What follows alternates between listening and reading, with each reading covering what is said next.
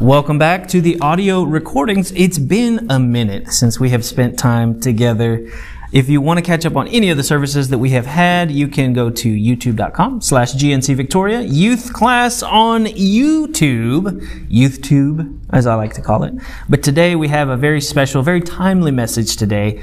We're going to be talking about peace. If you are here, present, watching in the sound of my voice, let me see you throw up the peace sign.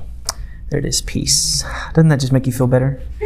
Probably not, but we're going to talk about how we can feel better. And if you have your Bible apps or your physical Bibles, go ahead and open up to John chapter 14 and verse 25. John chapter 14 and verse 25. John 14 and verse 25. And we're going to read 25, 26, and 27. I'm going to get there. John 14, verse 25 through 27. And this is Jesus speaking to his disciples. And he says, "All this I have spoken while still with you."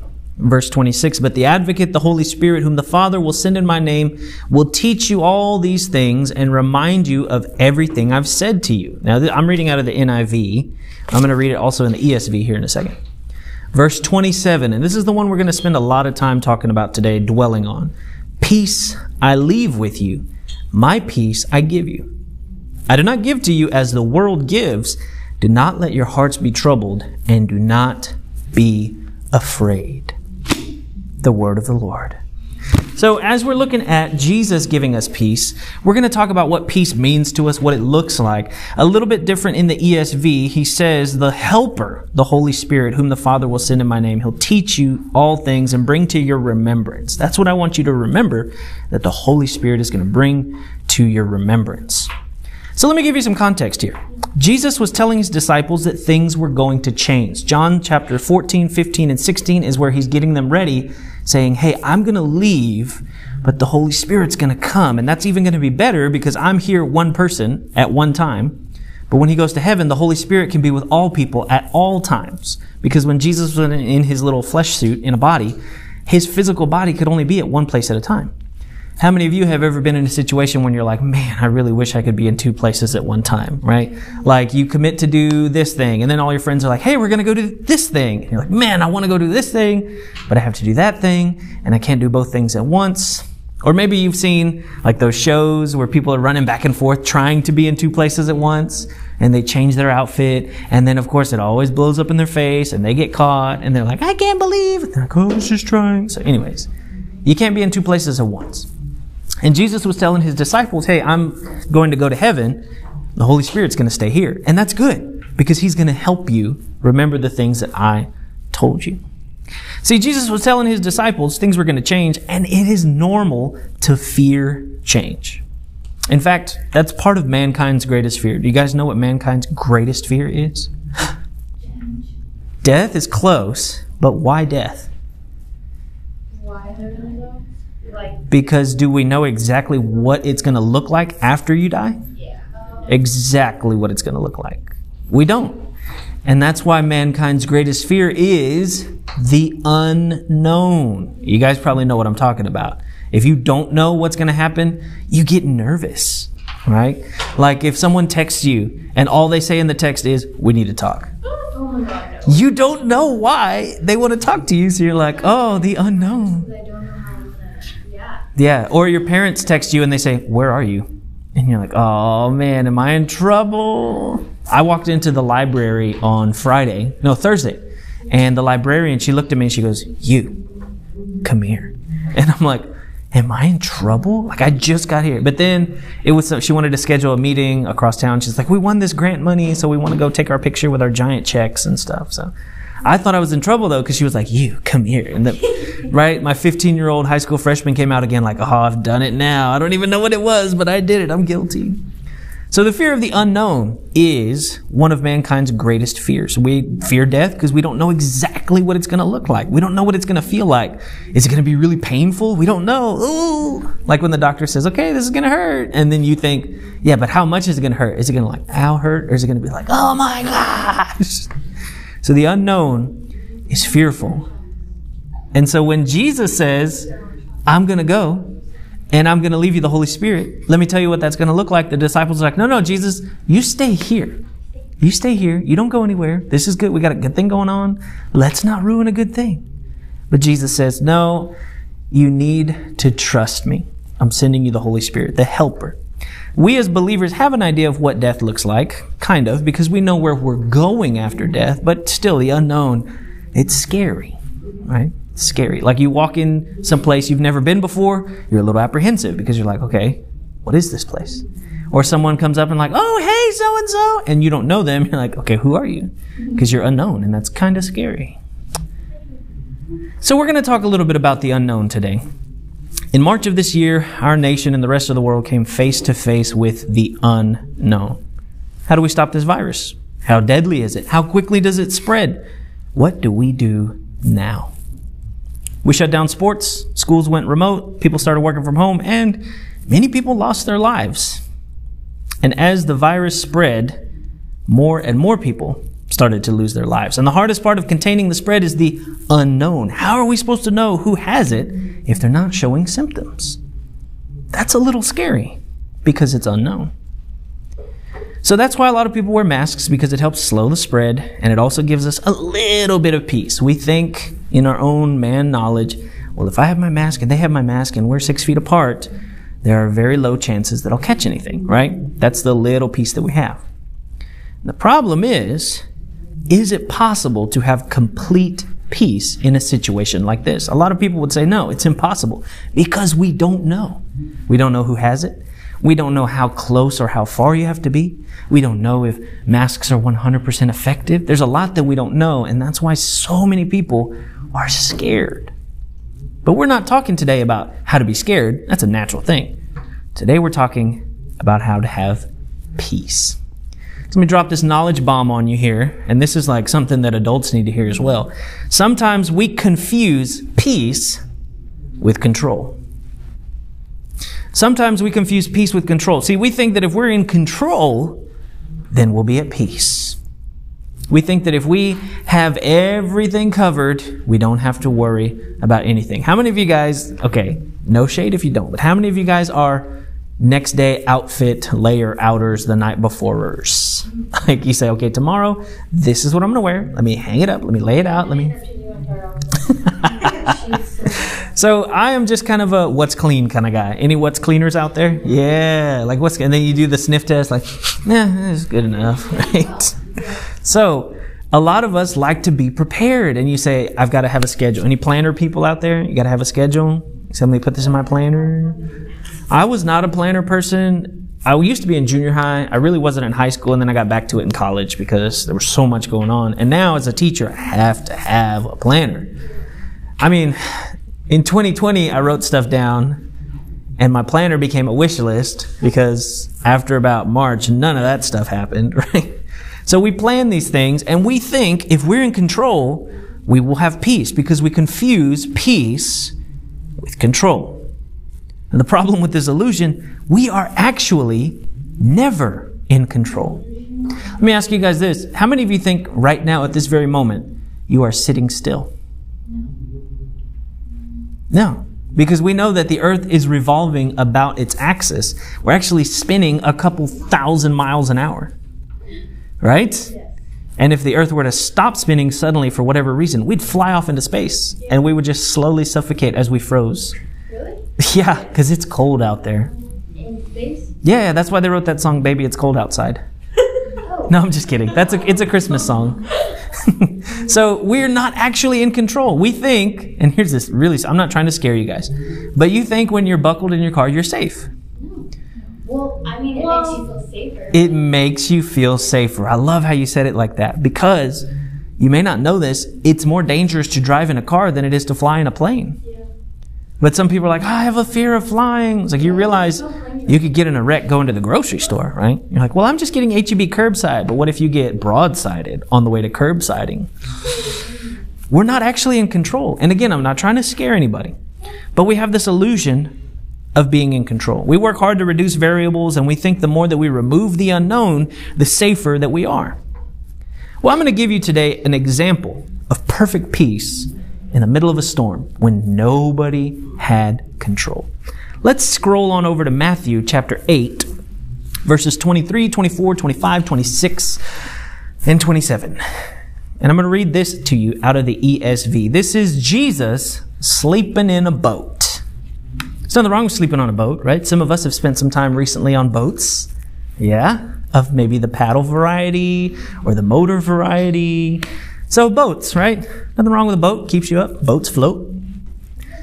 Well, we're going to look at what happened to Jesus in the boat. Matthew chapter 8 and verse 23. And when he got into the boat, his disciples followed him. And behold, there arose a great storm on the sea, so that the boat was being swamped by waves, but he was asleep. And they went and woke him, saying, Save us, Lord, we're perishing. And he said to them, Why are you afraid, O you of little faith? Then he rose and rebuked the winds and the sea, and there was great calm. And the men marveled, saying, What kind of man is this that even the winds and sea obey him? Now, there's a lot going on in this verse, so we're going to unpack it. Okay, we're going to unpack it piece by piece. So first, there we go. I lost my place. First, Jesus was leading. Okay, the disciples chose to follow Jesus. In verse 23, it says, And he got into the boat, and the disciples followed him. Now, here's where I'm starting to get in our own business. This is where we kind of apply the Bible to our own lives. So first, Jesus was leading. The disciples chose to follow Jesus, to pursue him, to make him their goal. Where he was going to go, they were going to follow, not their own way, their own thoughts, and their own plans. They didn't get in the boat and say, Jesus, come with us. They got in the boat and went with him. So how many times have we chosen to follow our own plans and expect Jesus to jump in our boat? Right? We say, well, I'm going to go and I'm going to do this and I want to do that. And well, Jesus, if you want to, I guess you can come along. These men chose to follow Jesus, but there was no guarantee that it would be a smooth ride. Jesus didn't say, come aboard the kiddie ride. It's going to be smooth sailing and we'll sing Disney songs. He said, come with me. And he didn't tell them where they were going. And we just said that the unknown is a little scary. See, when Jesus issues the ultimatum to his followers, he doesn't guarantee that it's going to be okay all the time, right? Jesus doesn't say, if you want to follow me, we're going to live happily ever after. He doesn't say, if you want to follow me, take up your couch and follow me. He says, take up your cross and follow me. That's pretty tough. That's Jesus who's telling people, hey, you want to follow me? Oh, it's going to be rough, but it's going to be good. And too often we seem to confuse that if it's tough, it's not good. We like the easy way out. We like cheat codes. We like to play life on the easy difficulty. Anybody out there play video games on easy difficulty? Button mashers. Oh, that was easy. But life has no cheat codes. There's no walkthrough where you can just log on to a website and say, if someone ever tells you this, tell them this, and you will unlock 50 XP. That's not how it works. We have to follow Jesus without knowing exactly what it's going to look like. And that's scary. Some of us are like, well, I'll follow Jesus if, I end up with this 6'3", muscular, mullet-haired, beautiful, blue eyes, patchy beard, right? Whatever we think we want in high school. Like, oh my gosh, is that you, Chad? We think that if Jesus gives us what we want, that is a measure of success. That's going to be great. Or we think, well, if I follow Jesus, then I'm going to get rich immediately. Like I'm going to go home and it's just going to start raining down money from the sky. And I'm going to be like, oh my gosh, look at all of this money. That's not how it works. And we think if I follow Jesus, everyone's going to like me. When, in fact, Jesus says, bro, they're going to hate you because they hated me first. But the disciples said, first of all, we're going to follow Jesus. So we need to follow Jesus. Not say, hey, Jesus, I'm going to go this way. You can come with me if you want. That's the difference to true peace. Second, Christ is not afraid of our circumstances. I'm going to teach you two words today. Omniscient and omnipotent. Okay, omni means all. If you guys ever know, like an omnidirectional microphone, it picks up all the way around. So omniscient means he knows all. God knows all. And also omnipotent, potent meaning power. Like if you've ever tasted something very potent, and you're like, ooh, pica. Right. So he's all-knowing and he's all-powerful. Jesus is omniscient and omnipotent. So to him, there's nothing unknown to be afraid of. We said that man's greatest fear is the unknown because we can't control it. We can't prepare for it. It's out there and we don't know it's coming. Nobody knew that 2020 was going to look like this. It's unknown to us. But Jesus knew it was going to look like this. And guess what? Even if we would have seen it coming, we are powerless to stop it. Now, we've tried to slow it. We're working on vaccines to mitigate it, but we couldn't stop it. Jesus is not afraid of our circumstances because he's all-knowing and all-powerful. There is no unknown that he's afraid of. And there's no obstacle he can't overcome for him to be afraid of. So if we're in the boat with him, then we should also not be afraid. It doesn't mean that our circumstances are going to be amazing all the time, but it means in our circumstances, he is with us. There's nothing unknown for him to be afraid of, nothing he can't overcome, so no reason to be afraid. He demonstrates his power when he addresses the wind and the wave. And in Mark's recounting of this, I think it's in Mark chapter 8, they record Jesus' words. He says, "Peace, be still." What are we talking about today? We're talking about peace.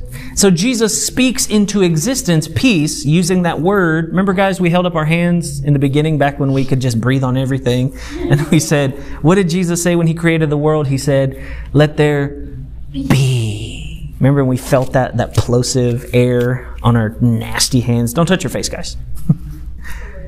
Jesus uses those same words to create peace. He created the universe. The same person that created the universe creates peace. He says, "Peace, be still." Isn't that crazy? Like we read in Genesis, like, "Let there be light, let there be this, and let there be that." And he says, "Peace, be still." Jesus is not scared of our circumstances. Same voice that created the universe by saying, "Let there be," now says, "Peace, be still." His power doesn't diminish. It doesn't fade. He is resting. Guys, he's asleep in the middle of the storm. That's true peace. Because the first thing that our brains do when we have trouble doesn't let us sleep, does it? It's going 100 miles an hour. I don't even know how I fell asleep the first day of face-to-face classes because I was just like, what about this? And what about that? And what about this? And what about that? And what about this? And what about that? And then I'm like, it's 12? All right, so Maddie's got good peace. That's good to know. But as we grow and as we run into more unknowns and more problems, more years bring more problems. And then you're like, oh, what about this? What about that? What about this? What about that? Jesus is asleep.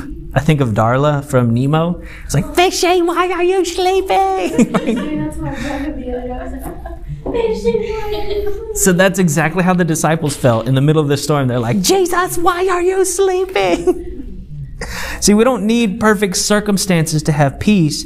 We need to trust Christ to have peace.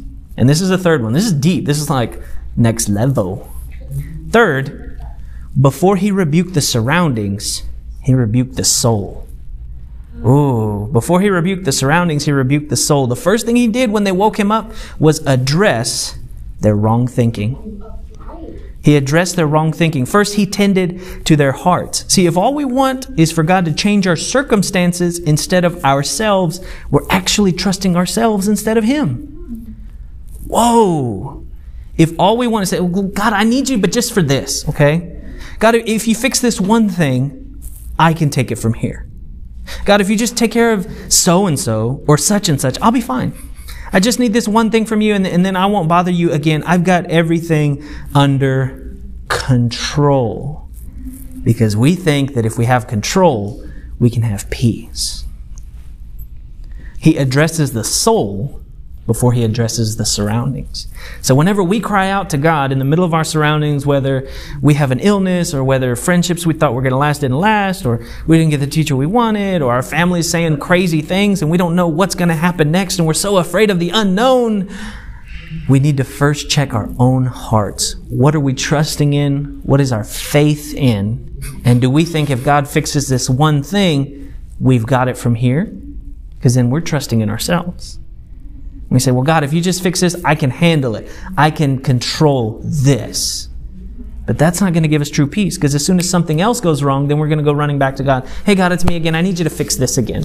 I need you to fix everything for me. I need you to conform to my will. But Jesus gave us that template when he said, not my will, but your will be done.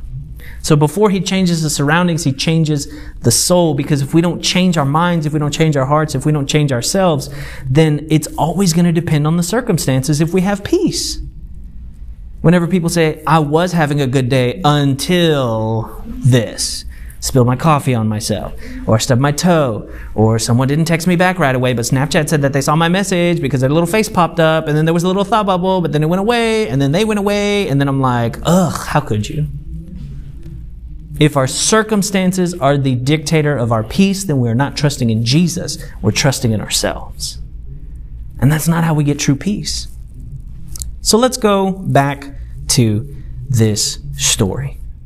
He addresses the soul before he addresses the surroundings, because God knows if we don't change our hearts during this storm, we won't be ready for the next storm.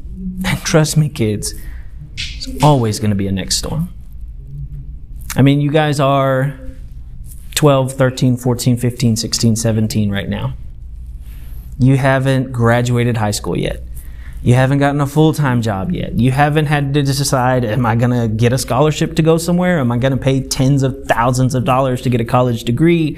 Or am I going to be a welder or a nurse or an electrician or a construction worker? What am I going to do with the rest of my life? And then, am I going to find somebody to share that rest of their life with me? And are they going to share that rest of the life with me? Or are they going to change their mind all of a sudden and find somebody else to share the rest of the... And these are things that you're going to think about as you move forward.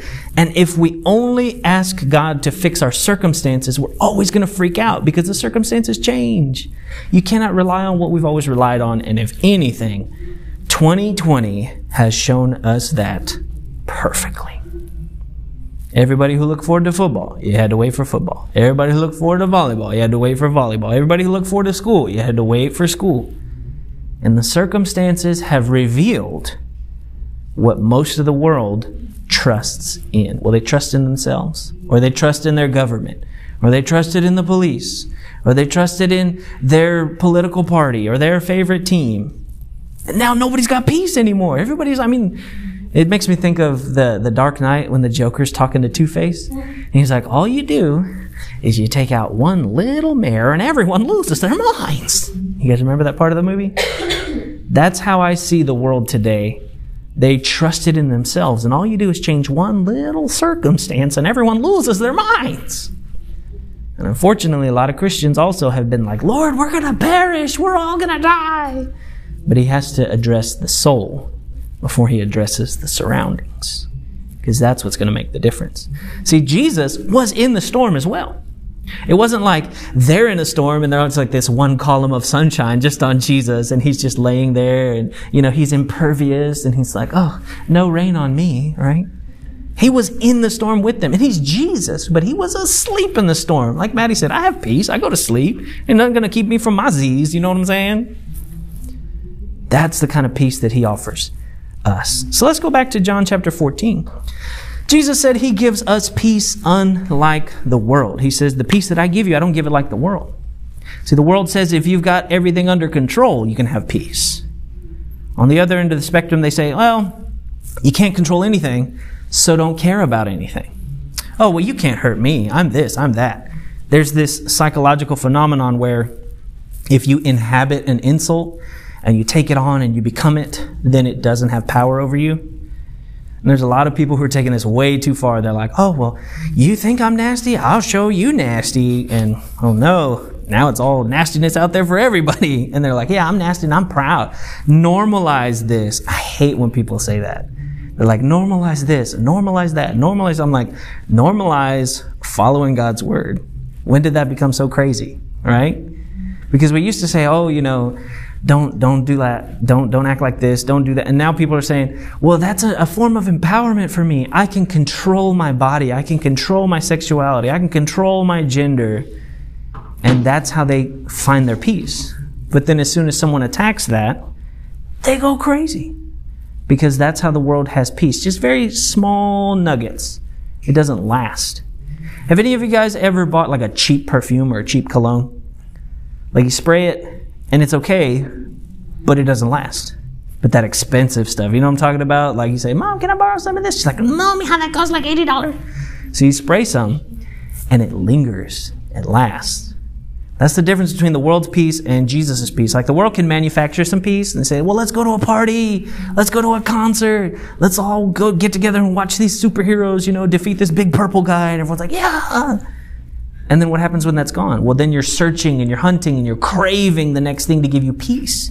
You won't find peace at the bottom of a bottle because you're always going to need the more alcohol. You won't find peace in the arms of a person because people's love is fickle.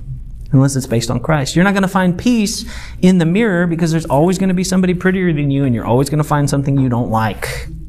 That's why Jesus says, I don't give you peace like the world gives you peace, because the world's peace is fleeting. It's gone just like that. What does it sound like? It's an echo in the room. It just kind of echoes. And that's all the world gives you is just echoes. Like, oh man, remember that one time we had peace? Let's try that again. And it just doesn't satisfy. But Jesus in John chapter 14 says, hey, I'm giving you peace because the Holy Spirit is going to be with you. The peace that we have in Christ is separate from our circumstances. We don't have peace because He makes everything all right. We have peace because He is beside us all through the darkest night.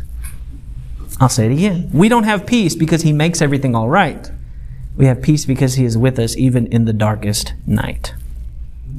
The peace that we have in Christ is separate from our circumstances. Because the disciples followed Jesus in the boat, He was with them through the storm. The loneliest place you'll find yourself in is a storm without Jesus. Because what's going to save you? How are you going to pronounce creative biblical messages over your life if you don't have the Word in your boat? You see where I'm getting here? So if we don't have Jesus in our boat, if we're just out sailing our own boat, like, oh, sailing away, sail, sail, sail, and then we come across a storm because we know storms are coming, we need to make sure we're in Jesus' boat. We don't have peace because He makes everything all right. We have peace because He's with us through the darkest night. He's not just some get out of hell free card. He's our redemption. And yes, we make mistakes. I get that. But we don't run away from Jesus and expect Him to clean up after our mistakes. We run to Jesus when we make mistakes. That's the difference. I saw this meme and I sent it to somebody the other day, like, oh, it's so good. And it said, religion. I messed up. My dad's going to kill me. Relationship. I messed up. I need to talk to my dad. Think about the difference in those two statements, right? In one, we think, oh, great, I messed up. I better not tell anybody. I better not let Brother Jonathan find out because then the whole youth group's going to think I'm weird and unholy. And I better not come to church because I'm not where I need to be right now. Like, how twisted is that thinking? We just experienced the moving of the Spirit. We just felt the presence of God that we had been missing for over 6 months because we couldn't gather together. Imagine someone saying, how people say, imagine this. Imagine someone saying, I'm broken and hurting, so I better stay away from church. That don't make no sense. Imagine someone saying like, oh man, this hurts, I better not go to the doctor because the doctor's going to look down on me. The doctor is there to fix you. The doctor's there to help you. Imagine being like, oh, my form is terrible, I better not tell coach. Coach is going to help you, right? And so we see in here that He restores us. Now, it's hard for Him to restore us if we don't come to Him with our mistakes, with our lack of peace. There's nothing wrong with saying, Jesus, you know that I'm struggling with this, whether it's peace, whether it's guilt, whether it's fear, anxiety, depression, whether it's anger, whether it's annoyance at everybody and their mama. You can bring that to Jesus. See, we don't know exactly where and when it's going to look like this journey with Him, but we know that even when we come across a storm, if we're in His boat, He's going to be with us. He's going to tend to our hearts, and then He's going to tend to our surroundings. He empowers us not to make that mistake again. I heard somebody say this, a mistake's not a failure until you repeat it twice. Wow. You think about that, right? You make a mistake, everybody thinks, oh, I'm a failure. Well, no, it was a mistake. But if you choose to do it again, that's when it's a failure. It's a failure of judgment. It's a failure of character. Jesus leaves us the Holy Spirit because He promises us peace. He knows where He's leading us, and He is with us through every storm along the way. And as we head to school tomorrow, let's make sure that we are in His boat. And I want to pray a prayer with you today to acknowledge that maybe we need to renew our commitment to finding His perfect peace. Would you guys pray with me? Lord, we thank You for the chance that we had to come together today, a beautiful day to fellowship and to rejoice in our freedom in this nation, to come before You and gather without fear of the government or without fear of violence.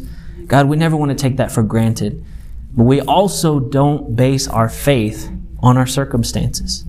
God, we know that the world has been turned upside down this year, and the things that we used to be able to trust in, the distractions and the diversions that would pull us away from You and our relationship with You, they've been shaken.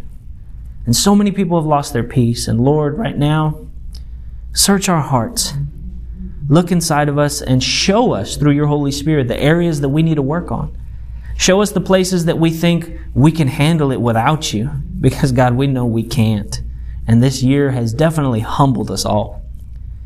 We pray, Father, that as we go back to school this year, that we would not follow after everyone else in their boats and wherever they want to go, but that we would make sure we are following You, Jesus, because Your Holy Spirit leads us and guides us to all truth. We know, God, that there's going to be circumstances in our schools, in our families, on our teams, that we don't expect You to make everything A-okay, because that's unrealistic. That's an unattainable goal. But God, give us strength and give us peace in the midst of the storm. Calm the storm inside of us so that we're ready for the next storm that comes to us. We know that You said in John 16:33, in this world we will have trouble, but we can take heart because You have overcome the world. God, we renew today our commitment to You, Your Son Jesus, and the leading presence of Your Holy Spirit, that You give us peace, true peace, not just some happy feeling, but security, even in fear, even in anger, even in anxiety, depression, in anything that comes against us. We can have peace. Even if we don't feel peace, we can have peace because we have a relationship with You. In Jesus' name we pray. And everybody said, Amen. Well, thank you guys for tuning in. If you want to catch up on any of the audio archives, we are on anchor.fm/GNC Victoria. And I will see you guys next time.